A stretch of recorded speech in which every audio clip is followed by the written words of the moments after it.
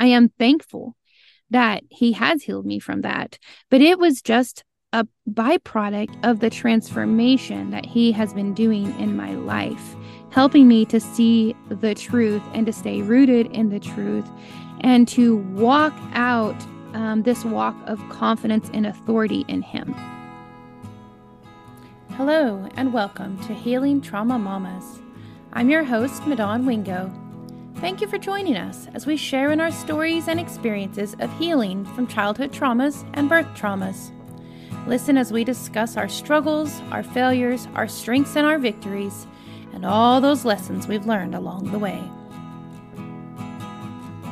I want to preface today's podcast episode with saying, I'm not a medical professional. I am not your doctor.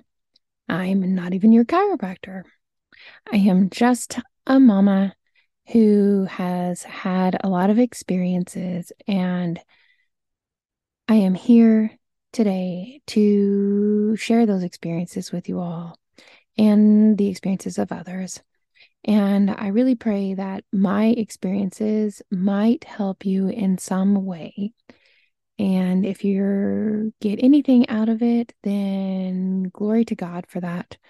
I'm very thankful to have this platform and be able to use it in order to share my story and share many other stories to help other women in the same situations. And I just want to say that if you are having any medical issues or any issues that you are needing help with, please seek out help, but seek help from somebody who understands where those issues truly come from, and they can help you get free from those. If you need help finding a provider like that, please reach out to me. I'd be glad to help you with resources. And that being said, now to the podcast. Good morning, Healing Trauma Mamas. Thanks for joining us again today. I get to have a special guest today that I'm just so excited about the conversation that we're going to have. This is kind of going to be getting to know my friend Nicole, and also a little bit more about my journey and what's kind of happened lately. So, Nicole, do you mind introducing yourself? Sure. I am Nicole, and I actually met Midon through Veritas, a functional medicine clinic in Lubbock.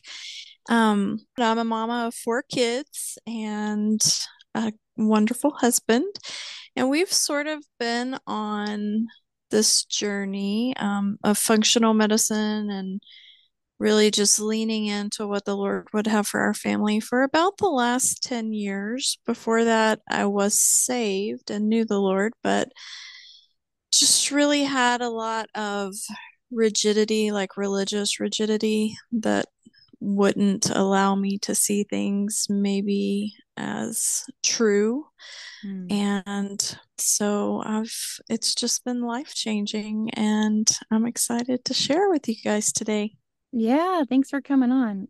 I love that you said that because that is an absolute something that's occurred in our lives too. I feel like our family's life has changed so much recently. I did speak on the podcast before about going to see a new doctor. That's Dr. Bennett Veritas that Nicole was mentioning, where she works and gets to pour into people's lives. And that being stuck in a particular way of thinking or line of thinking that we've been raised in can go in so many different ways. But even talking religion, that was something that I struggled with too, just trying to kind of step out of that box that we put God in, right?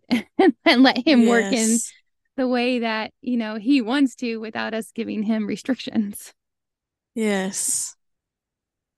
So I'd love to know a little bit more about your history, if you don't mind sharing, and just kind of personal, if you don't mind going there, just kind of what led you into looking at this holistic functional mindset. So it's kind of a funny story, but my husband and I were best friends with Dr. Ben and his wife Jamie. And, I'm from Post, Mhm. and that was where his first clinic was. My mom was actually his office manager when he was the doctor there. And so we met like that, but we spent several years, just really having um, a close friendship, hanging out together, and have, just great relationship. But when he decided to do functional medicine, we stayed friends, but we were sort of like, that's just a little overboard. I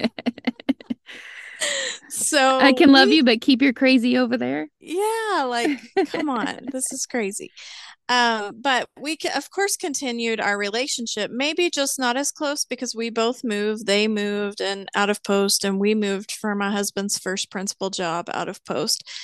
And slowly, I had just had my fourth baby, and slowly she started getting chronically ill with ear infections. And before you know it, we went several months in a row with ear infections and a new antibiotic every month. And I remember getting two sets of tubes, and literally her infection was just so thick and prevalent, it pushed the tubes out within a week or two. Mm. And so we went back to the ENT, and he basically recommended we needed to get another set of tubes, but we really need to consider doing permanent set because the infection just will have a harder time pushing those out. But in that same sentence telling us this, he casually said, but there are some risks to that. If the infection does push it out, then she could have significant hearing loss. Mm. And I think that was the first time as a mom that I stopped and thought, are we really doing what's best for Mm. our child? And, that's really sad to say that, but I feel like the beauty of what I get to do at Veritas is working with people and really just connecting with where they are. Because a lot of people say, well, I'm at square one. I don't even know how to do this, how to change my lifestyle. And I always joke that I was like in the negative steps. Like, I didn't even start, there was not even an awareness of me. Like, people would say, eat real food, for example. And in my mind, I didn't even have a way to conceptualize that. Like, I would think, well, we're not going to our kids' play kitchen and getting food. Of course, we're eating real food. I literally had no idea what that meant. Mhm. So, I can just really feel where the moms who don't feel like they have the tools to go forward. So that is where I was. When I had that thought, there was nothing in me that thought, maybe we're not being told the whole story when we go to the doctor's office. I had no idea about any of that. But I remember taking pause at that time and thinking, is this the best thing for our child?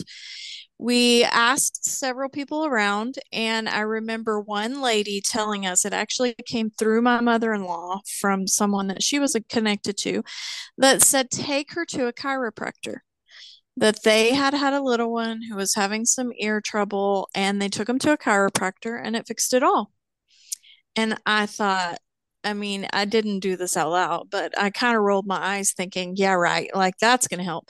But I was desperate enough to think, okay, if it's not going to hurt, then let's try it. So we got her an appointment with a chiropractor. And he, of course, adjusted her that day, told us that there would likely be a lot of mucus in her stool, or she may even throw up because her ears were just so congested. And that's exactly what happened. And I literally was mind blown. Mm. And we went back the next time, and I said, well, what do I do if her ears get infected again? And he said, oh, no big deal. You're going to continue to bring her for adjustments twice a week for a little while. If it gets infected, we're going to use colloidal silver. So I'm feeling super equipped as a mom, excited. And I go back to tell some of my family and friends about the visit and exactly what I was going to do going forward. And I was met with, oh, don't do that. You're going to Mm. turn her blue. What? And so I was like, huh? So then, of course, I go to Dr. Google and try to figure out what this blue purple is. And of course, there are stories Oh, of people colloidal making their silver. own, yes, of Yes. making their own silver the wrong way and turning themselves purple. And so of course, my mind was not at ease. And we decided, let's call Ben. I feel like he'll be upfront with us. Maybe he can clear up this confusion. So we did make an appointment, ate a piece of humble pie and called him and said, maybe, maybe you're right. And had that first visit. And of course, we were mind blown. Before, we didn't even have an open mind enough to understand or hear what he was doing. But at this point, when you are desperate, which is why most people come to us, they've went everywhere else and they're desperate. Hmm. Um, you have a more open mind. And once he was able to sit down and tell us the truth about how our bodies work and why this is what we should be doing, there was a switch that flipped in me that understood. And that was almost 10 years ago. And she's 10 years old now, and she has not had another ear infection since then. Woohoo. That's awesome. So yeah, that's kind of my background is I really started not knowing anything. A lot of moms come to us and just say they had something in their intuition telling them that things weren't right, or the food system is not like it used to be. I didn't have that. I didn't start there. So, So you had a lot of making up to do. oh A yeah. lot of learning to come. Yes, for sure. Well, that's great though that you got on that path and that you made some changes. And then Yes, it I was the think best decision we made. I was gonna say, did it kind of snowball from there? Yes, I am an all or nothing kind of gal. Hmm. So that night, or maybe not that night, but the next day or that weekend, I went home and just cleaned out my entire kitchen. And I'm not saying that was the best the best way to go about this, because it really threw, like, my husband. I don't really didn't know anything about detox at that time either. Hmm. But I also don't have detox reactions, really. I never have. So when we changed over and I just stopped eating the things that we didn't need to eat, I never felt a symptom. But my husband and my oldest son did, and they were so sick for a few weeks. Mm. And I remember him calling Dr. Ben. He was like, "Oh, what has she done? I feel terrible." And Ben was like, well, she probably could have gone a little slower. But it was like that day was the first day of the rest of our life. And although there were a few tears shed in the next Hmm. shopping trips and learning how to make real food and things like that, I always tell people right now, it is just so our normal. It's our everyday life. I can't even remember what we ate before Yeah. this. Like, I didn't really do a lot of, I remember thinking, I'm not feeding my kids hamburger helper because I grew up eating hamburger helper. So we didn't eat things like that, and we didn't really eat out a lot, but I just don't remember like what I cooked before, because this is just so much our normal now. So it's possible to change overnight. Yeah, well, and you make that conscious effort too.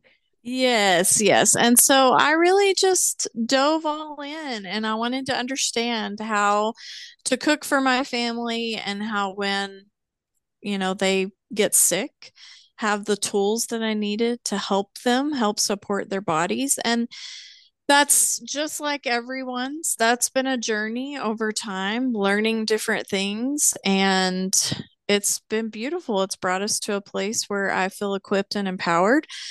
But it didn't start. I make a joke that you can change overnight, but it really didn't start that way. I remember in our first visit, him talking about kombucha and raw milk and things like this. And my mind just couldn't go there yet. Like, you're Hmm. drinking fermented tea and milk straight from a cow. Um, so I just didn't deal with that at that point. I just did the things that I felt comfortable with. And before you knew it, then my mind was more open to those things. And now I make kombucha every week and we drink it and we drink, we get several gallons of raw milk every week. So it's just doing the things, the smaller things that you can do to change. And over time, before you know it, you'll look back and you'll be miles ahead of where you were. I love it. I'm an all or nothing person too, so I completely get it. It's a good thing in a lot of situations, but there are some where, it makes it a Yeah. struggle for yourself and those around you. But I'm glad. I'm glad that we called Ben that day. And Yeah. Well, sometimes it's hard too because especially when you're on like you gain some understanding about something and you're on fire for it, sometimes it's kind of hard to hold back because like your family didn't get that same understanding or that fire and you just want to share yes, it with them and they're just looking at you like you're a little bit crazy. So yeah, or a lot crazy. I agree. We went through all of that, but I will say, we continue to do it and it's your lifestyle. And I'm sure we'll get into this in a little while because it's your lifestyle that promotes people to come to you. And it may take them being in a desperate situation themselves and remembering your testimony, but Mhm. those seeds are planted and they'll come to harvest. And that's exactly what happened. Both sides of our family thought we were crazy. But now we were talking last week about how awesome it is that when I went to Thanksgiving on both sides of my family, my husband's side and my side, we don't even have to worry about the food because both sides of the family eat real food now. I Oh, I mean, love like it. they've just changed their way too because they just saw the fruit of what happened with our youngest, Emery, and radically it changed their lives as well. I love it. Transformation. Yes. Well, that kind of leads me into talking about the other types of transformation because the food aspect in our physical body is so important to our daily life and testimony to others, and, being able to feel healthy and have energy and be able to do all the things that, we're called to do. But as I know, because Dr. Ben talks about this all the time, but there's so many, there's other aspects to us. It's not just the physical. We have to address the spiritual side as well and the mental. And that desperation that you were talking about, because yes, I've been there with people desperate and myself desperate, especially about food and health and that type of thing. But then you can get into other desperate situations.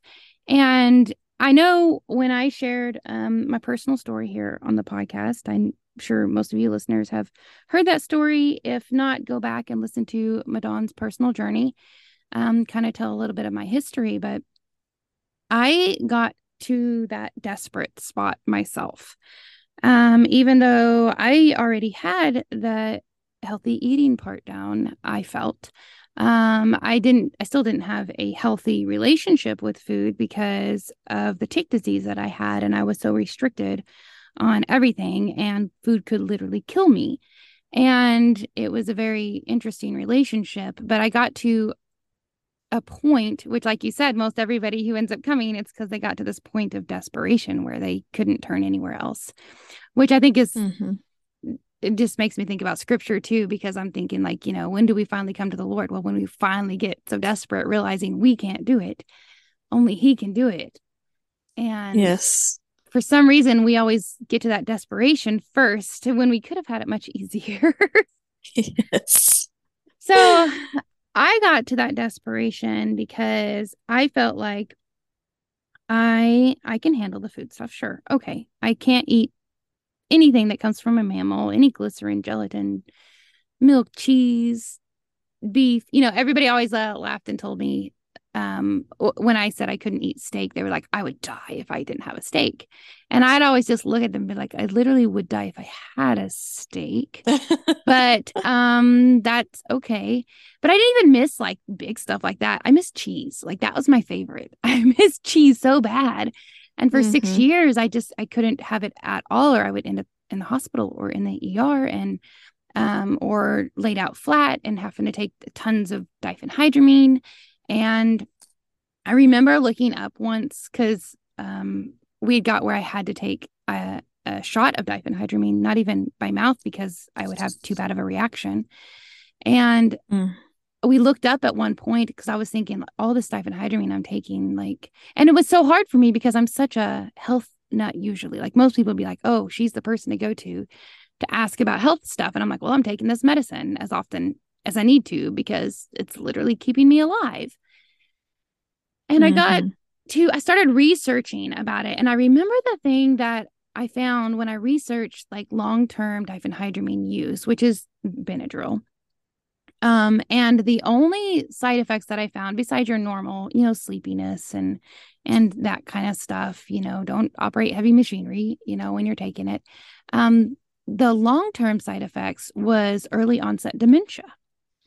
Mm. And I remember my husband and I kind of laughing about that because I said, well, this is the only side effect that I've really found from it, for long term, but it's okay because I'll at least remember you now and be with you now. I may not remember this later, but it's okay because I'm here now. And I rationalized it, like we'll deal with it because I need to survive right now and I need to still be alive for my family and so I had that in the back of my mind for quite some time. And when I had gotten so severe, I think I shared this on my personal journey before, but I had gotten so severe where I literally could not eat anything. And I ended up taking shots for every single food I ate for a long time. And I was still really, really struggling. I was still extremely malnourished and not doing well.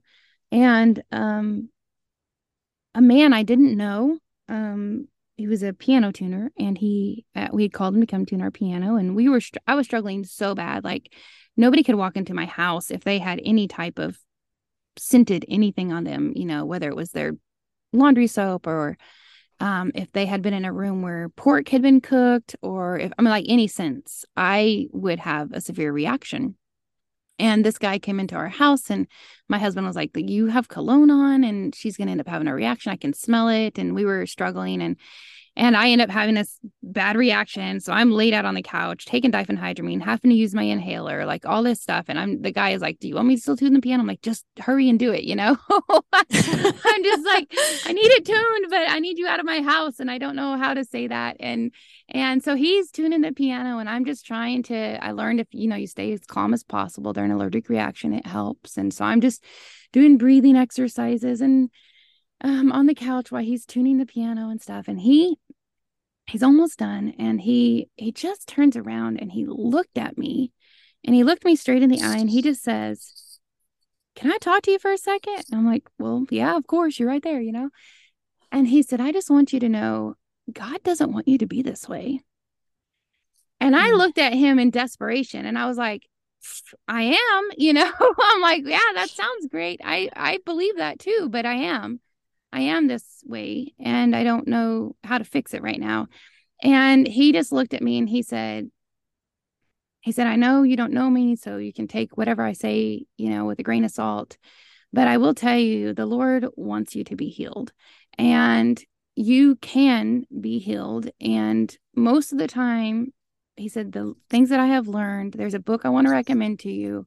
It was called A More Excellent Way, by Henry Wright. And he said, most of the time, these type of things are rooted in something that you're storing up in your body. And I just stared at him like, I don't even know what to say to you. Because my first instinct was, oh, it's my fault. Because that's been a rooted lie that I've had in my mind for so long is everything's Mm-hmm. my fault. So of course this is my fault. And I've had people that have been praying for me, and I'm not getting healed. And I've had people tell me, well, if you just had more faith, Mm. it would happen. And I'm just like, how can I have more faith? I mean, I completely believe this is going to happen, but my reality right now doesn't look like that. And I Mm-hmm. just stared at that guy, and I just was like, okay. I didn't know what else to say. I just was like, okay. And he left. And I went and looked up the book and got it ordered on Amazon right away and got it sent to my house. And it got there 2 days later because Amazon's amazing. I've always conflicted ordering from them, but I'm like, I literally can have it in 2 days and I need this right now. So I got the book and I started reading in it, and the Lord just convicted me right then about some things. And I was like, whoa, hold on a second here. Maybe he's talking about some things that are true. So I immediately realized that I had been storing up anger and unforgiveness, and that these were things that didn't do me any good and could possibly be a block that I was keeping. I fully believe the Lord wants to heal you completely, but sometimes we don't, we stop him from working, that we keep these blocks, these things that we hold on to and don't turn them over. And that I ended up on my knees just in the prayer session I've never had before in my life at that time, yelling and screaming at him. And I was so frustrated. And then, he was showing me these unforgiveness things. And I was like, okay, help me to see what I'll point out each spot, shine a light on every spot that I need to work on the unforgiveness. And I don't know how to go beyond that though, because I'm so ill. I'm so ill. And he told me at that point in time, audibly, the first time I've ever heard the Lord audibly speak. And I know some people don't agree with that, but when he audibly speaks to you, you can't argue with it. He said, be who I created you to be. And I was just like, how? How can I do that? I am literally laid up most of the time, can't go out anywhere, can't hardly take care of my children. I'm so frustrated with where I am. How am I supposed to be who you created me to be? Because it doesn't look like this, right? Right. And he said, I'm healing you. And I was just like, oh, okay. If he said it, then it's true, right? So I just took it at his word and I just said, okay, all right, then, cleaned myself up from the mess that I was at the moment and went and talked to my husband, who was just in the other room. And I was like, did you hear all that? And he's like, I don't know what you're talking about. I'm like, how did you not hear that? I'm like, I was screaming and yelling at the Lord. And he actually answered me back. And he's like, didn't hear a word. And I'm like, okay, I don't know how you didn't hear a word, but guess what? I'm going to start eating some food because I'm dying, basically. And the Lord said this, and I'm going to believe him, and let's do this. So I did. I ate dinner that night, but it again wasn't the mammal stuff. It was just regular food. It was just chicken country. It was, healthy, lots of veggies, coconut milk, delicious chicken curry. And when before at this point in time, if I had eaten anything besides potato chips at that point, I was laid out. It was awful. So I ate that food and I did fine. And I was like, yes, this is it. So I can handle this. I can deal if it's just me avoiding mammal products. I can handle that. Okay. I can deal with that. So at the time I wasn't even thinking, I need to be free from all of this. I was just thinking, okay, I can handle this. So I went on a journey of where I worked on unforgiveness and I worked on anger and, reaching out to those I felt like I needed to reach out to, and even realized I had some stuff stored up for my husband. And I got so much better. And I was so thankful. And, obviously that gives you energy to see that working and the Lord speaking to you. And I was so thankful for that. And, would tell people, the Lord's healing me, the Lord's healing me. But then we move forward. We move forward for, let me think how many years. I got sick in 2016. 2017 was a really, really rough year.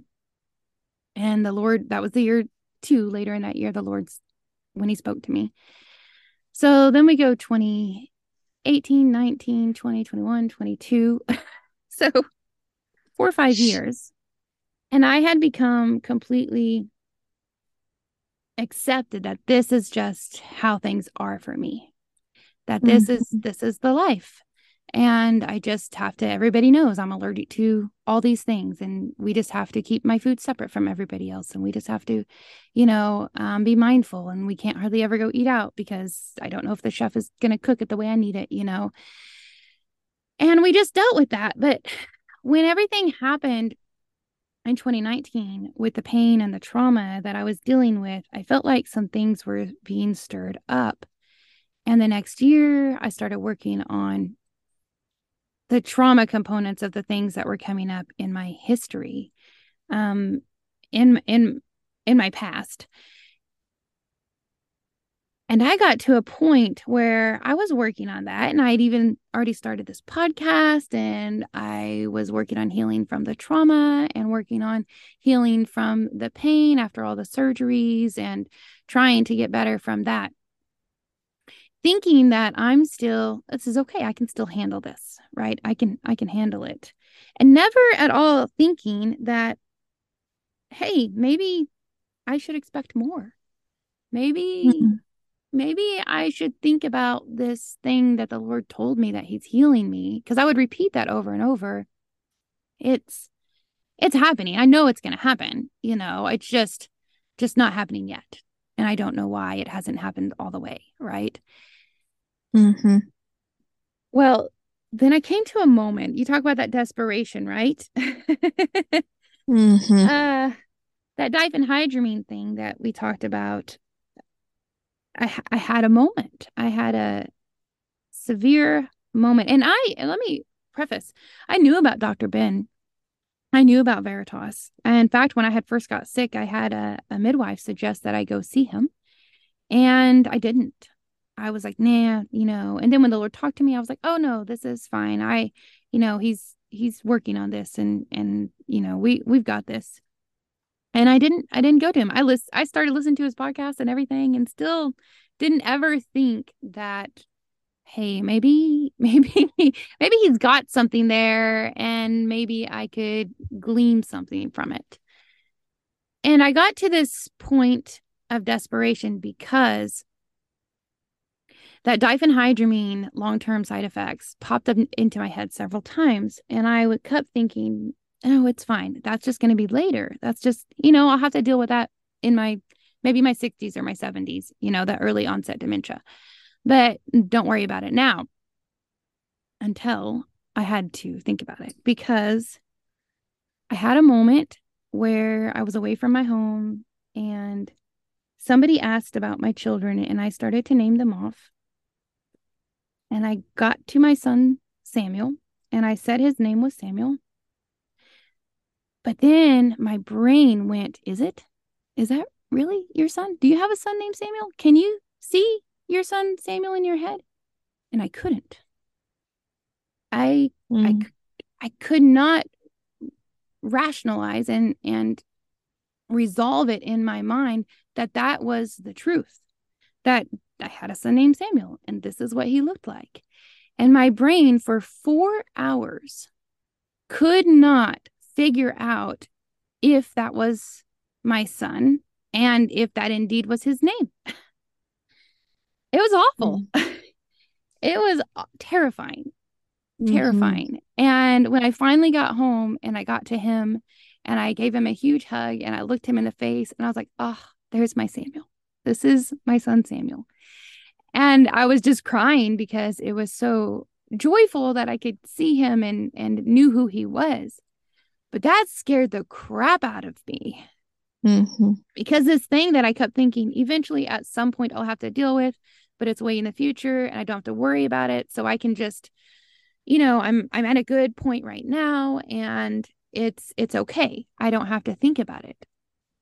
Well, they just threw in my face that no, this is real, and you have been content to deal with this and content to stay where you are instead of that expectation of complete healing. Mm-hmm. So so that led me to Veritas. Because I had been listening to one of Dr. Ben's podcast, and somebody actually mentioned that same book that I reminded me of what the Lord had told me. And I was like, that's it. I'm not dealing with this anymore. We're getting this fixed all the way. This is gonna get healed all the way. I just don't understand what steps I still need to take to get there. Like why has it not happened all the way? And I still, at the time, I remember thinking, I'm still feel like there's some block. I don't know what it is, but there is something still, holding me back from that Mm-hmm. full healing. And then comes in that I got to meet you, because when I talked to Dr. Ben, which was really, you know, when you're desperate, you just want to fix, right? Mm-hmm. You like, okay, can you fix this for me? This is my issues. This is what I got going on. It's a lot. It's a whole lot. So not only did we have the previous, sexual trauma, the previous cult life, so the previous distorted view of God. Then we add on the physical injury and the physical trauma and pain that I'm dealing with. And then this tick disease that I've been dealing with for almost 6 years at that point. And it's a big culmination of just my body not working the way it was designed to work. Mm-hmm.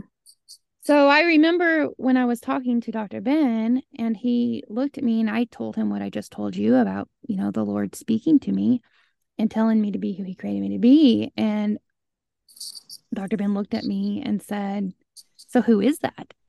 And I just stared at him, and it was like I couldn't speak, because I was like, wait, what? So so then I tried to think of like, oh, what is that? Let me think. And so then I start listing off things like, it's being a mom and a good wife and a midwife, I believe, is part of that, and I start listing off all these things that I'm thinking of, and he just looks at me and he says, "I think we have an identity issue." And my mind was just kind of blown at that moment, because I'm like, what do you mean an identity issue? Because I could not grasp or understand what he was talking about. It didn't make sense Mm-hmm. to me. And my mom was in that appointment with me too. And when I left that appointment, she looked at me too, and she's like, "I love everything he said, but I don't understand it. I don't get that. What does he mean, identity issue?" Like, I could say, well, yeah, I'm a child of God, right? I'm a believer in Christ, and I'm all these things. But I don't understand what you're talking about, true identity. And that's when he said, "You need to talk to Nicole." And I was like, okay, I don't know who this is, but okay. And he was like, I feel like if you'll bear with me, like, this is the piece that you need to work on, but talk to the Holy Spirit and see what he tells you to. And I did. And to be absolutely honest, your name is what popped up into my head on the way home. And when I was in prayer at home, like, what steps should I take? Which he gave me a list of several directions we could go. But let me know that this is where he believed was the key, was the thing that I needed to really address first off. So I told him, the next day, okay, I need to see Nicole. Let's do this, and let's see. I want to hear what she has to say. And I don't know that I actually wanted to hear what those things were. Need and want are two very different things. So I that led on a journey. It led on a big journey. And I know one of the things that we've talked about on this podcast numerous times is getting stuck in trauma line of thinking, and how when we've had all these experiences, especially the negative experiences, we tend to find ourselves in those experiences. We tend to start using those as our identity. Mm-hmm. And that is the piece that Dr. Ben was talking about. I am confident of that I was finding my identity in all of these things, and that's not where it's found. Right, right. Well, we magnify what we focus on. As a man thinketh, so is he. And a lot of times, and I say this completely not from a place of judgment, but a lot of times when we're sick, that's all we think about. Mm-hmm. We plan our days around our sickness. We, plan our future around our sickness. We can't even think about the next day without planning it around our sickness.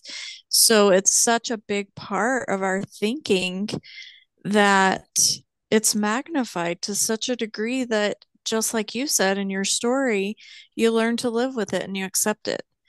And that's really how crafty the enemy is. Mm-hmm. A lot of people think, and I do think in a way religion has taught this, a lot of people think that the devil wants to make you bad. And that's not the truth. His ultimate goal is to get your thinking off Mm. because he knows that's the most powerful way to get you off track. Because if he can skew your thinking on who God is or who you are, or the people that you surround yourself with in terms of making them the enemy, Mm-hmm. then he has you right where he wants you because you could spend a good majority, in some cases, the rest of your life on a hamster wheel in Yep. your own mind. And yeah, he doesn't play fair. These things usually start in childhood. And it's so unfortunate. It's so unfortunate to see what even the Christian world has endured today because of the enemy, because we're so focused on sin management and we just focus so highly on that we don't even consider that it could just be things that we've agreed with. Mm. And that's gotten us off track. Well, I think a big part of our focus, and this is even for our whole family, we've talked about this a lot lately. For so many years, our focus was on don't do this. These are the things you shouldn't do. We shouldn't do this. And we talk about, getting that sin management. We shouldn't do this and we shouldn't do that. And we don't do this and we don't do that. And instead of focusing on well, what are we called to do? What are the things that is if we're called that, to be sons and daughters of the Lord, of Christ, and for him to abide in us, then what are we supposed to do? What are we called to do? And we hadn't Mm-hmm. focused on that for so long. And I personally hadn't focused on that for so long. The mindset, the shift is so different. And Mm-hmm. it, it, once you get that shift, then it changes your complete mindset. Yes. Yes. It's similar to how a lot of people in the church today try to bring people to the Lord. There's a verse in the Bible that says it's the goodness of God that brings people to repentance. Mm. But that's not the way we teach it. Most people probably have a testimony of being brought to the Lord because fear of hell, Fear. Yep. basically. And I read a commentary that just spoke so loudly to me because that's actually my story. And there's a verse in the Bible that says fear torments. Mm-hmm. So when you're brought to the Lord through fear, then the enemy is able to torment you on every other thing that you should be worried about, or you're not doing right, or you're not measuring up to. Where if we just stand back and teach the gospel the way it was meant to be taught. Gospel is almost too good to be true news. Mm-hmm. It's good news that brings people to the Lord. You tell somebody who they are, you bring them up, you tell them who they are, and you pull them up to who He's called them to be, not by telling them who they shouldn't be. Yeah, it's supposed to be tidings of great joy. And I think Yes. we miss that joy part so Yes. often. And we get stuck on that mindset that we're just constantly thinking about all this, don't do that, don't do that. And that fear based, whenever somebody, like, even if any relationship you start out with fear at the forefront of it, that's going to affect every decision and every view you have of that person. Mm-hmm. So then every aspect of our walk with the Lord then has some basis in that fear mentality. And that's Yes. not knowing the Father. Right. That's a very skewed, distorted view of him, which I'm sure the enemy is extremely happy that we have. Yes. Yes. You're right. And that's similar to how identity works. I mean, he usually takes a childhood trauma and takes that opportunity to whisper to the person, basically, this happened because you are this. And when we are traumatized as children, we don't know any better than to agree or think, yes, it is. I always tell parents of young kids, you tell them who they are. If your child was sitting in your lap and I ask you to tell them who they are, list some things that you would say. Well, you're strong, you're beautiful, you're smart. All of these great attributes is who we should be telling our children they are. Because if you have that firm foundation and then a kid comes along and says you're ugly, the child's going to say, no, my mom says I'm beautiful. Mm-hmm. Like they believe you. So if we would start our kids, give them that foundation, they're going to be less likely to believe the enemy. Similarly to when the devil called Jesus the prince of demons, and he said, no, my father calls me the prince of peace. Mm. That is how we shut him down. But usually he comes to us in a childhood trauma when we don't know any better. And so we agree with that. Yes, it probably is because I am whatever, word Well, we he can use gives to you. mine as an example. Mine was everything's my fault. These terrible bad things happened because I'm bad and it's all my fault. And Mine was never good enough. And yeah. you spend your entire if you were to have blue goggles on, lenses or goggles with blue lenses, what could you look at out of those goggles that wasn't blue? Nothing. Mm-hmm. Everything's blue. And that's how that works. When he tells you you're never good enough or everything's your fault, everything that you look at runs through that filter. Right. Every Because every decision you make, everything. well, we've agreed with it so many times, it's become in our mind the truth, even though it's a Uh-huh. complete lie.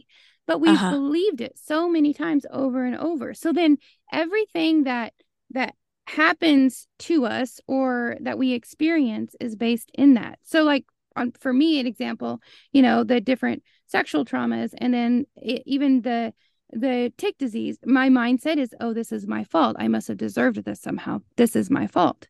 And even, even the trauma after having my son, oh, this must somehow be my fault. So, so then I'm kept under this strain and this weight of, hey, this is my fault. I caused this to happen. So I deserve what I'm getting right now. And that is a complete bold faced lie. Yes, because then you just swallow it.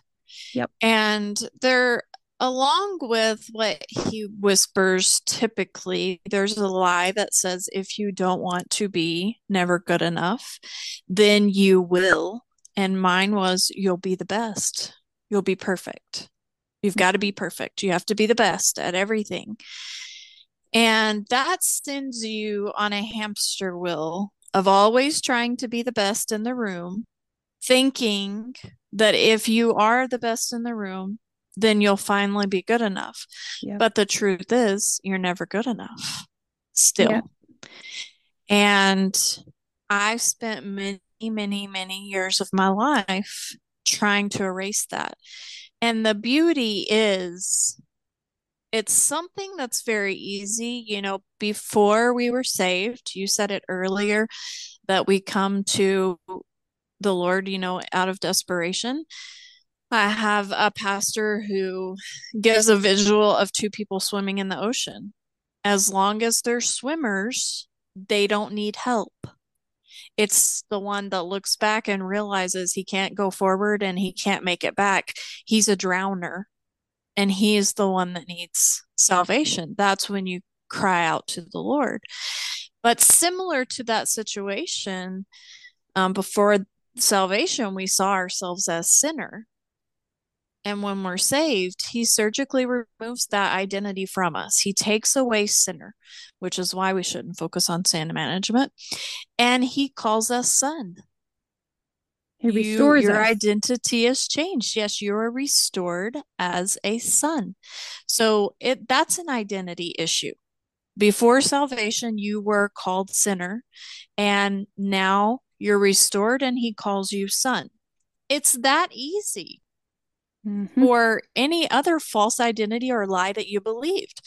He called me never good enough. The enemy did. I worked my entire life trying to get rid of that. I just asked the Lord to take it. Like, I've spent my whole life seeing myself as this. I can't remove it, but I know you can. And in turn, there's an attribute of him that you are, that he's called you. Now we Mm-hmm. have all of everything that he is in our spirits. You were talking about forgiveness earlier. That's a fruit of the spirit. We all have it in our spirit as saved sons and daughters.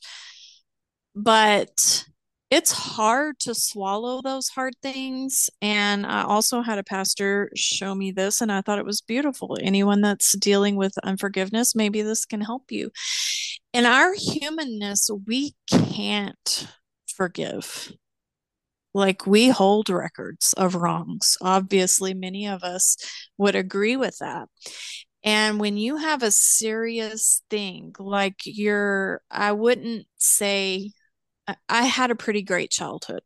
So I wouldn't say that I experienced as much trauma as like your story is. I mean, you have a very traumatic childhood. So when those things are hard to forgive, we can't swallow it. We can't ask someone to swallow it. So the easiest way to lean into forgiveness is just to agree with God. His son hung on a tree for everyone's past, present, and future sins. We just come into agreement with him that they're already forgiven. He's forgiven them. And that really just sets us free in a way that it doesn't cause us to have to swallow up all of that hurt Yeah. or, That's say that things are mended and they were right. But the truth is, we can come into agreement with Scripture and agree with Him that they are forgiven. Well, it's interesting you focus on that unforgiveness because that was a big part for me. And then I realized I will say, because obviously I'm completely honest, put myself out here on this podcast. We've talked a lot about my personal history on here and everything. When I came to you, when I had my first meeting, that was hard. I will say it was hard to hear some of the things, and even not necessarily because you weren't telling me anything I didn't know, but it was questions.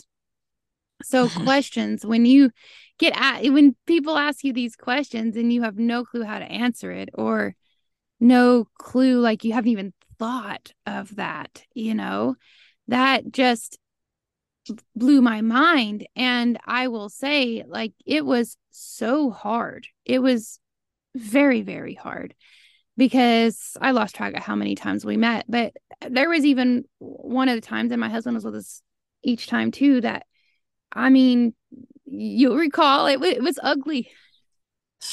It was very ugly. It was me hollering and crying and upset at everybody and just frustrated. And it was ugly. It was very ugly. But sometimes we have to do that because it's raw and real and it helps us get to the point. Because one of the things that I didn't realize that I had been dealing with, and it stems from the it's my fault, right?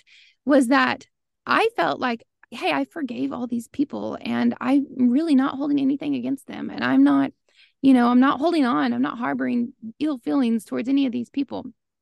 But I had not forgiven myself at Mm-hmm. all. And I remember crying out to um uh my father-in-law, and he was like, "You're just gonna have to do it." And I'm like, how? I don't know how to. I can't, and I was so frustrated and just trying to figure this thing out. Like, how in the world do I forgive myself? And it took a lot of prayer and a lot of studying and discussion and ugly, raw stuff. Going to the Lord, being severely raw, like a mess on the floor, raw, like awful, for him to finally show me that he had never said I was a failure. I Mm-hmm. never have to do anything to prove myself to him. I am not Mm-hmm. trying to be perfect for him or to just show that it's if it's my fault, it's a good thing. It's not a bad thing, right? Uh-huh.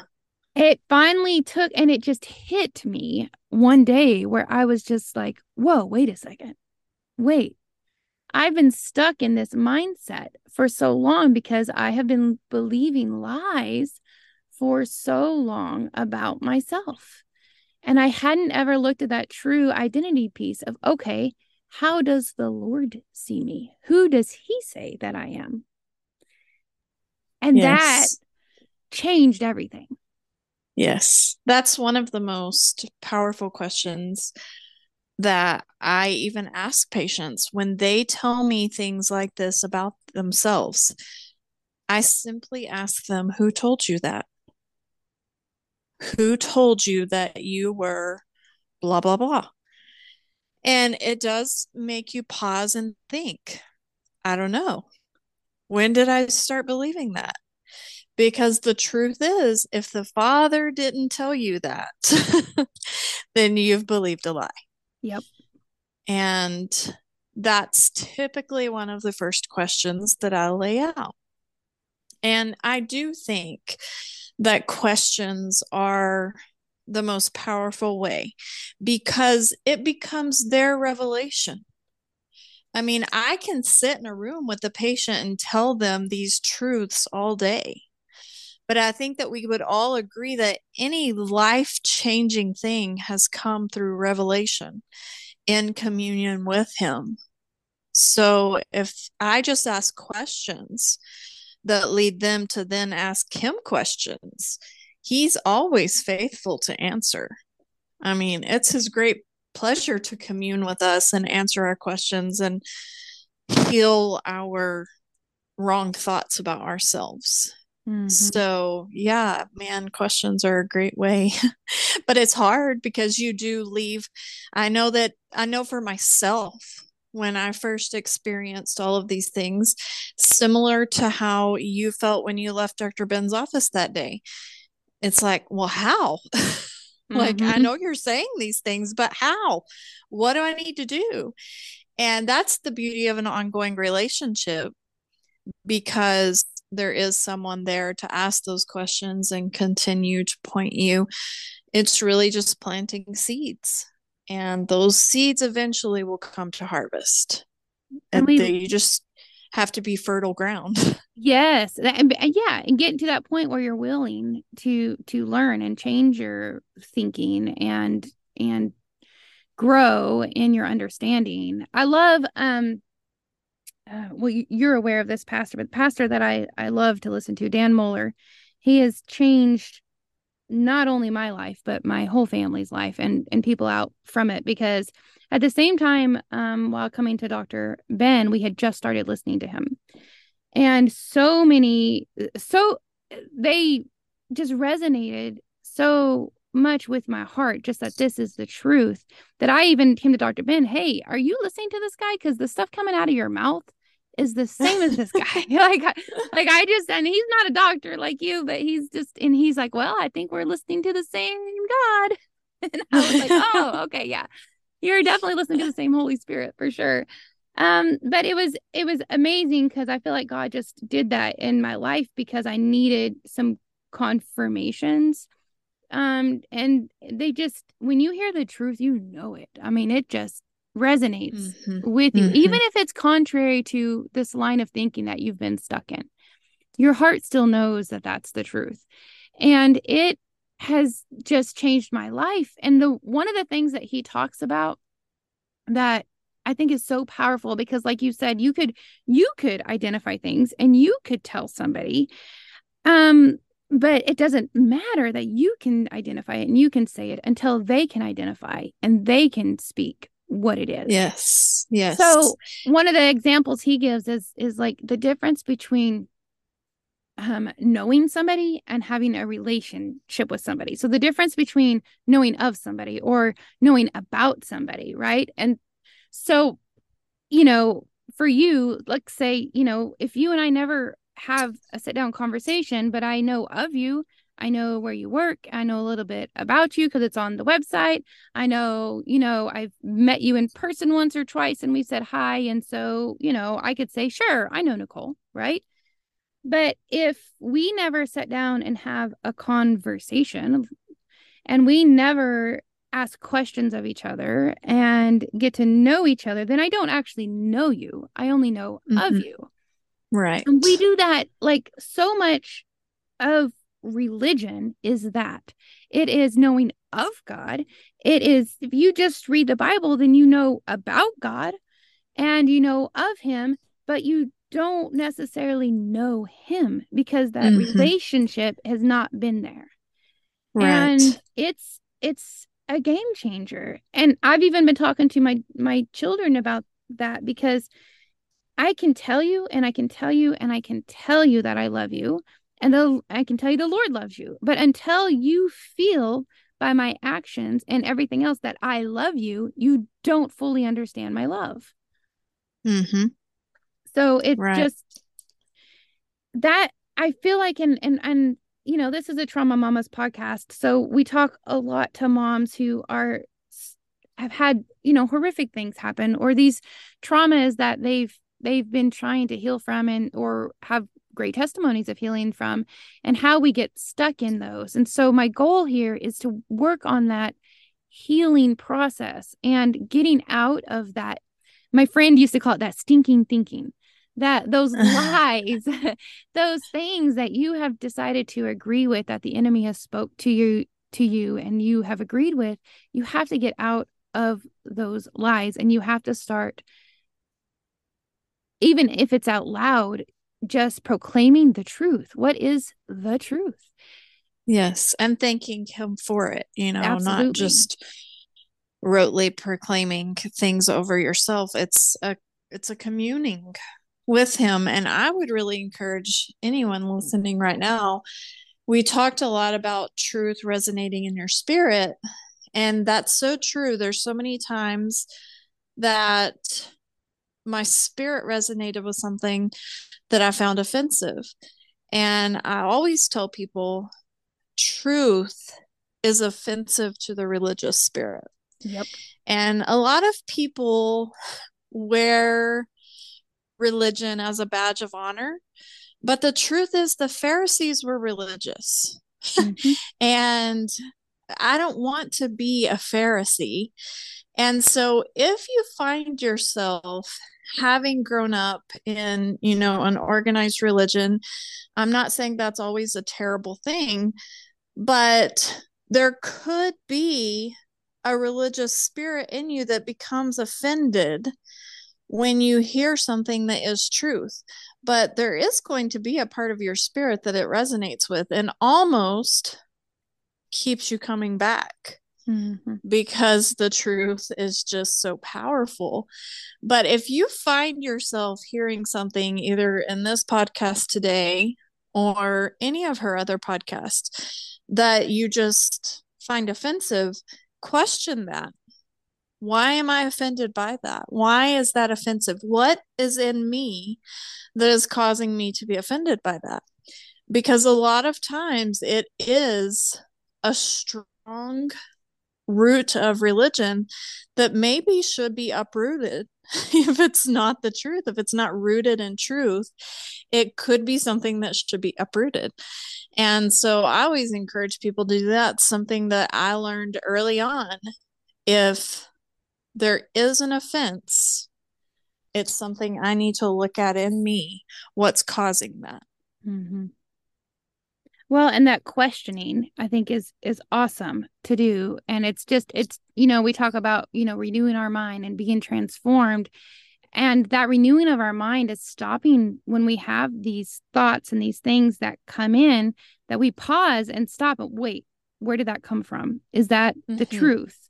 Because if it's not the truth, it needs to get out of here. It needs to Yeah. go away. And instead, just reside in the truth and no longer allow yourself to believe those lies. And it takes practice. It's not something that just overnight you're just, oh, now I can just completely reside in the truth all the time, because we've gotten so used, our human bodies love whenever we get stuck in our habits. And or maybe my wording really is that we love habits. Mm-hmm. And we get stuck in those habits.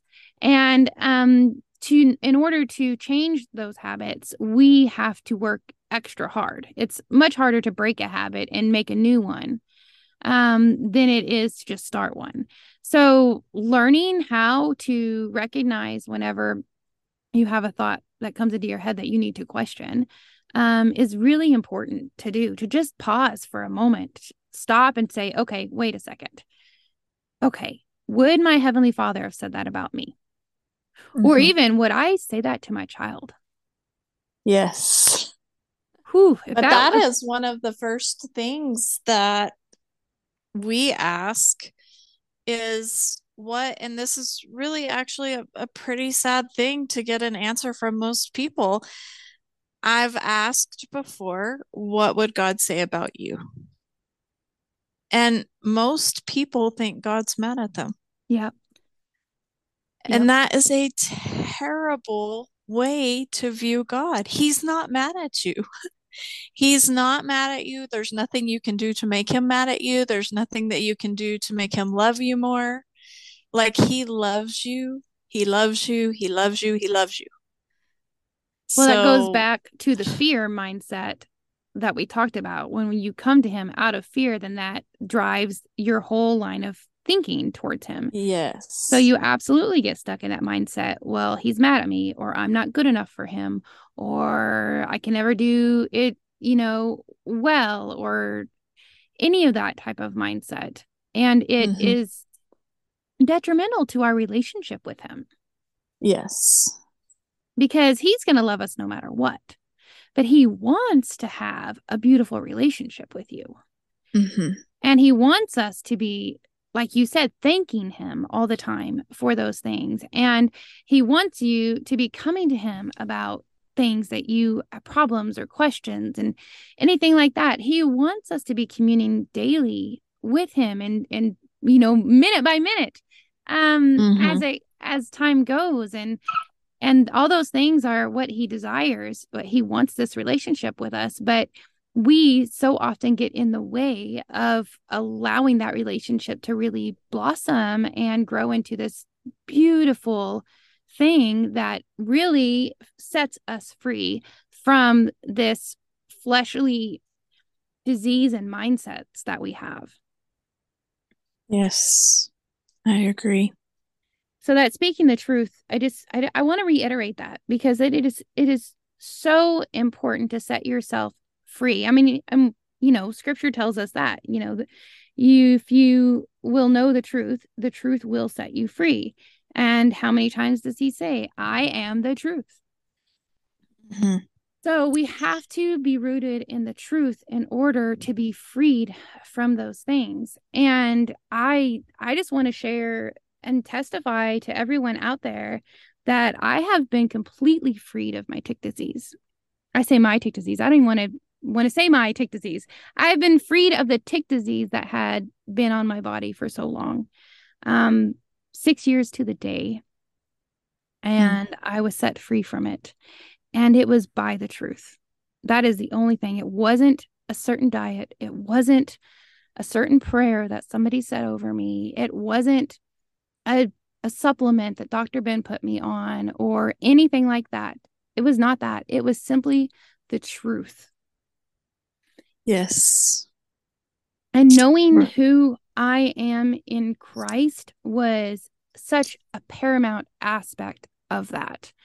And truly understanding his desire to have a relationship with us and talking with him daily and not talking. I was in that fear mindset. I had that fear Mm-hmm. mindset about all the times about things about the Lord. Even when I would talk about the Lord's love, I would still be in that fear mindset because the scripture that always said, and the only thing we should fear is to displease the Lord. That always came up into my mind. And so, okay, I'm the Lord loves me, but I don't need to displease him. So I'm still was stuck in the fear mindset. And I am so thankful to be completely free of that mindset that I just feel like I'll float away. It's really hard to not be testifying every single place I go and every single person I talk to, and those who don't know me even just be like, hey, you don't understand, like I was so ill and had this terrible disease, but the Lord's completely freed me of it. Completely. Mm-hmm. I can eat and enjoy any type of food or drink or anything, and nothing happens. Amen. I mean, It's that's how amazing. we'll overcome is by our testimonies, and you sharing your testimony is planting seeds for others to overcome as well. So I'm just so proud that you're sharing it. Oh, me too. I'm so thankful that I have a platform and that the Lord has just showed me to be confident in him. Yes. If nothing's about me, then why in the world would I hesitate not to share with somebody? I mean, if it's not about me, then I'm not going to have any qualms about it. I'm going to be ready to share and testify because who knows who it could speak to. And like you said, Mm-hmm. plant that seed. Because I understand that sometimes you're not ready to hear those things. Like you said, sometimes you're just going to be offended. You're Mm-hmm. going to hear those things and you're going to be offended in your spirit, and you may not even understand why and question it. I was offended numerous times. I can't even tell you how many times by just some of the truths that was spoke to me. And I had to sit with it and I had to really talk to the Lord about it and really look at, do I want to be better? Or do Mm-hmm. I want to stay in this illness? Or do I want to stay in this trauma mindset?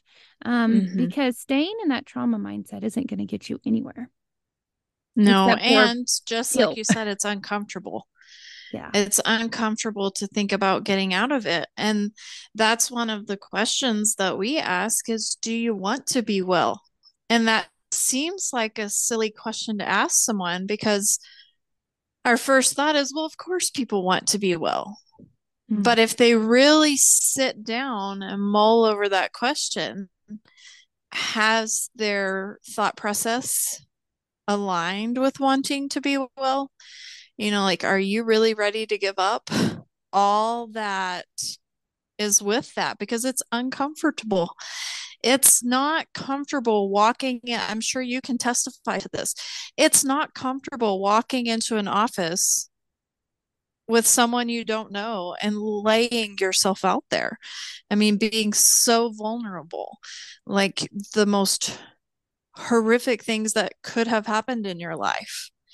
But it is beauty for mashes. Mm-hmm. If you really lean into it, his goal is for you to be free.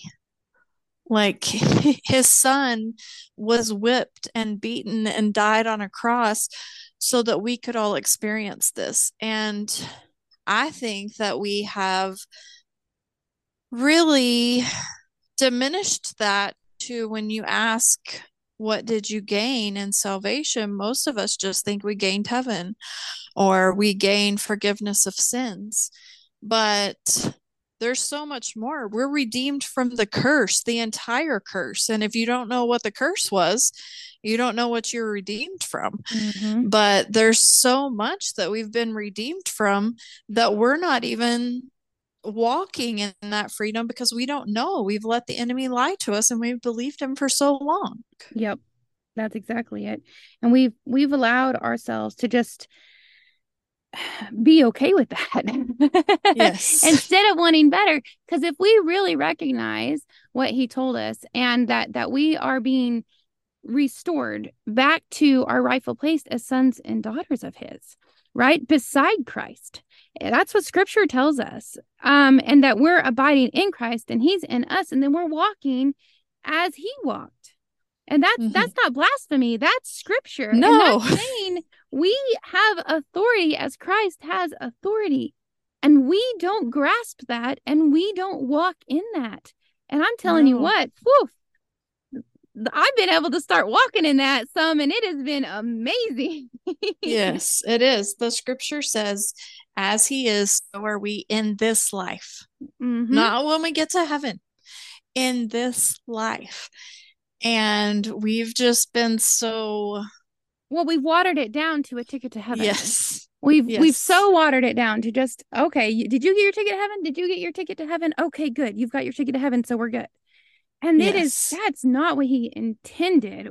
While yes, okay, we'll get to go to heaven. Do you understand why? Do you understand what that means? It's talking about being in communion with the Lord. It's talking about being one with him again, to not have something in between us, to not have a block, to not have something that I have to go before. I mean, yes, Christ was our mediator, but now I can go straight to the Father. Mm-hmm. I get to go to him all the time, and he gets to, his viewpoint of me is so important. That identity is so important for me to understand, because he Mm-hmm. views me as a child that he loves dearly so That he's much. delighted in. Yes. Yes, He has joy in me. He's thankful to get to commune with me. yes, I think that's just it's a complete mind shift of just that walking in the truth and walking out that authority that he's given us, and being able to walk in love in everything, including in how we view and love ourselves. yes. I agree completely. And it's life changing. Yeah, you can say that again. It sure is. It is. I will speak to what you said too, like asking that question, do you want to be healed? Do you want to be freed from this?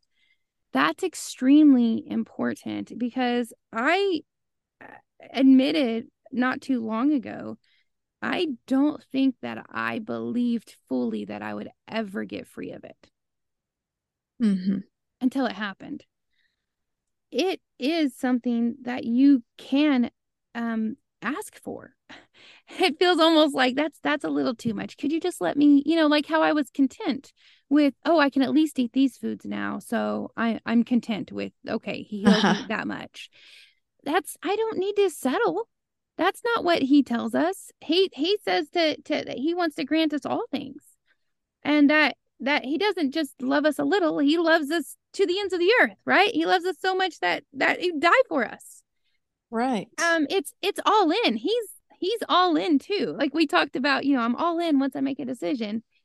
He's all in too. He's not picking or choosing, well, only this for you and only this for me, and only it's that's again that skewed view that we Mm-hmm. have of our heavenly Father.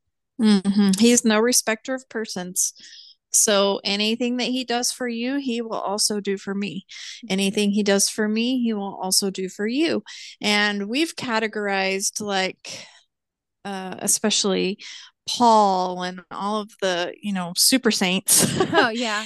People categorize them as, well, that was Paul. Well, no, he's no respecter of persons. So anything he did for Paul, he'll do for you. You're on the same level as Paul. Yep. Like, let's stop categorizing ourselves into what we deserve or what we've been good enough for, and just to realize that we're all on a level playing field. We're the ones that create these categories, not him.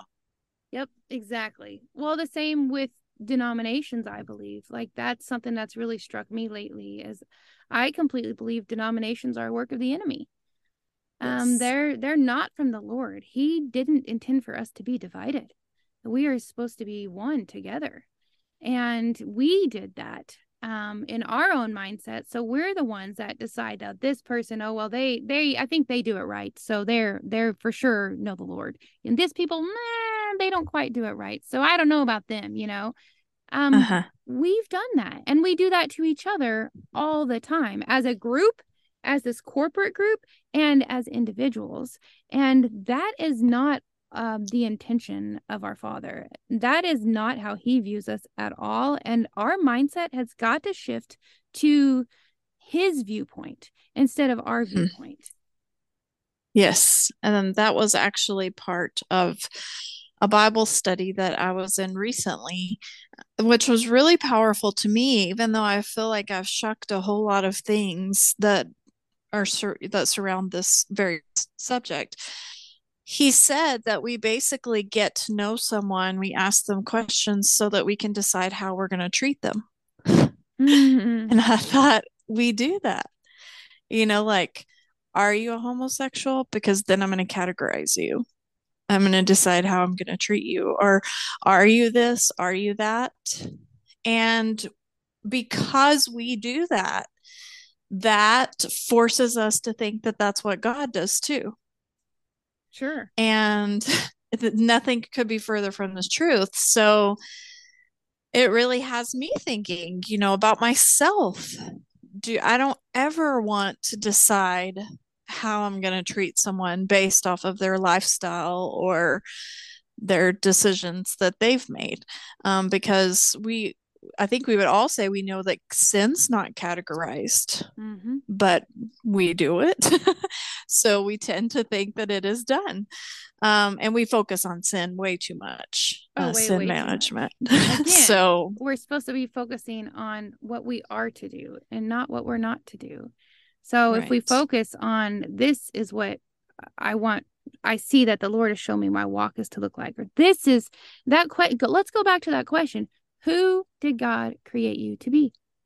Mm-hmm. It's a very profound question, and I think it's amazing because I've heard Dr. Ben say it on other things, and I remember it struck me because that's exactly what the Lord told me. And I was like, this obviously is a big question, right?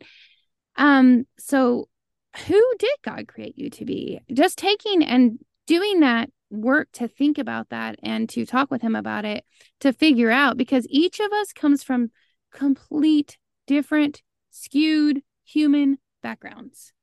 Mm-hmm. And somehow we've gotten to the place we're at. And Mm-hmm. we have so many different experiences and different things that have happened that have skewed our decision making and got us to this point of where we are, that we have to stop and take a deep dive at that and look and try to figure out, okay, what's the truth? Where do I need to be? Who did God truly create me to be?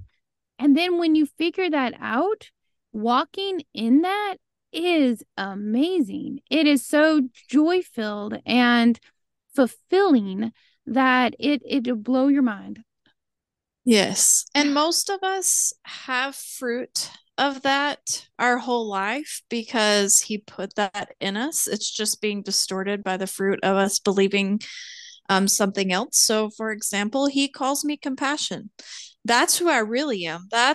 And I would say that a lot of people probably have seen that on me my whole life, but I wasn't fully walking free in it because I was trying to be the best so that I didn't have to be never good enough. Mm. Um, but once you know who you are and you're just operating in that, allowing him to flow through you as a fountain, we should be a fountain. I mean, it's Mm-hmm. not me. I want to even say this right now. It's not me that helps anyone. I can't help anyone, but I have submitted myself as a willing vessel to allow him to speak to someone through me if that's what needs to happen. And when you get rid of the junk and allow yourself to be that and know that I don't have any pressure to make someone better or to get someone free because it's not my job. I can't do that. But he can, and he knows their story and he knows exactly what they need. And it's seed and harvest. Yep, exactly.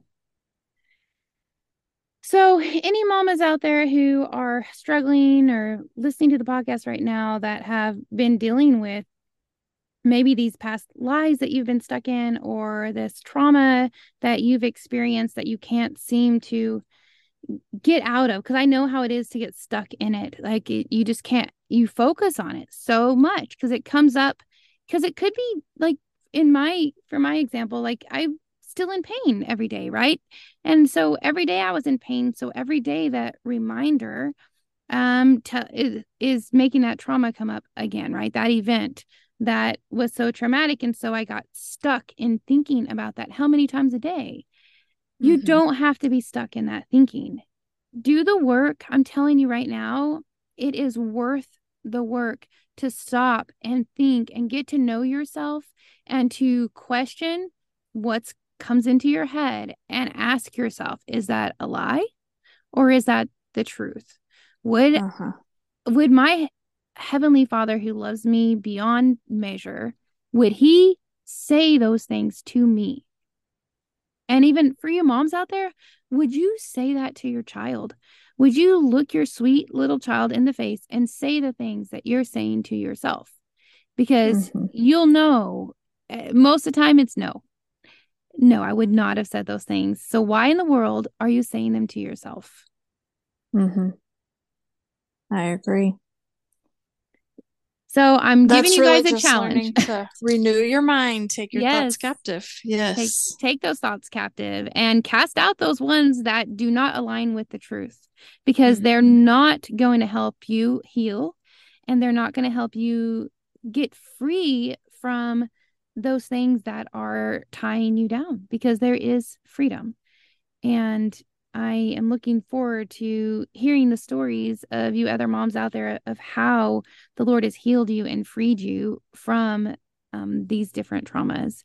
And I really thank you for everyone who's listening. If you've taken the time, I know I went in pretty depth on my story lately, but I've really been kind of bursting and waiting to share with everybody of what the Lord's been doing in my life, and how the healing has been happening. And I'm fully expectant to complete body healing. I know that's going to happen. It's just not there yet, but I have complete food healing, and I'm just extremely thankful for that, and extremely thankful, Nicole, for the work that you do, and everyone there at Veritas does. And because speaking truth into people's lives is just so important. Mm. And coming alongside that compassion that you talked about, I completely agree with that. Because you have to, in order to speak truth for somebody to hear it, you have to speak it compassionately.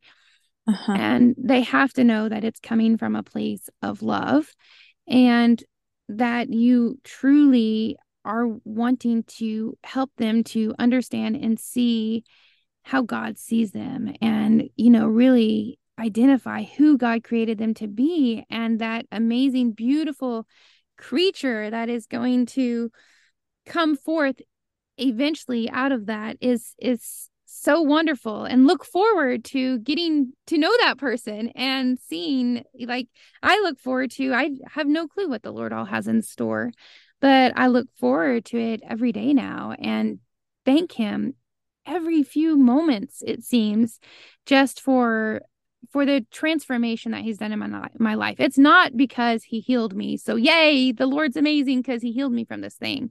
I want to clarify that. That is not my mindset, and that is not what I'm saying on here. I am thankful that he has healed me from that, but it was just a byproduct of the transformation that he has been doing in my life, helping me to see the truth and to stay rooted in the truth and to walk out this walk of confidence and authority in him. Mm-hmm.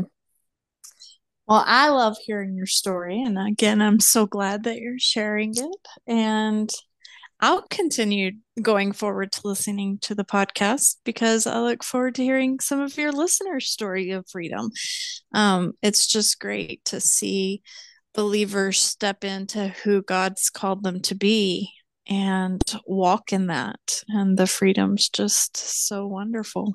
Yeah, it's beautiful. I look forward to hearing many more stories about how God's just shown these beautiful women that who they really are created to be and how they get to walk that out in their life and let those chains of trauma and different incidences of things that have happened to you or even that you've done, that you can let those go, that those chains can be dropped, you can be set free from it, and you have such joy and beautiful light ahead of you that I look forward to hearing those stories. So if you'd like to reach out and share your story, maybe you already have one, I would love for you to reach out. You can email me at healingtraumamamas@gmail.com.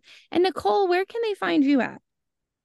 Um, they can reach me personally. My email is in as in Nicole Powell, Powell, 1984 at yahoo.com. Great. And if you want to check out Veritas, that's veritasmedical.com, correct? Yes, that's our website for Veritas. You're welcome to check them out. And I'll make sure to link each of those in the show notes for our listeners. So thanks again for coming on the podcast today, Nicole. Yes, it was a joy. Thanks for having me. Thank you for listening. May you be encouraged and strengthened by what you've heard today. Remember, you are dearly loved by your Creator, so be who He created you to be. May you go in peace, friends. Till next time, Shalom.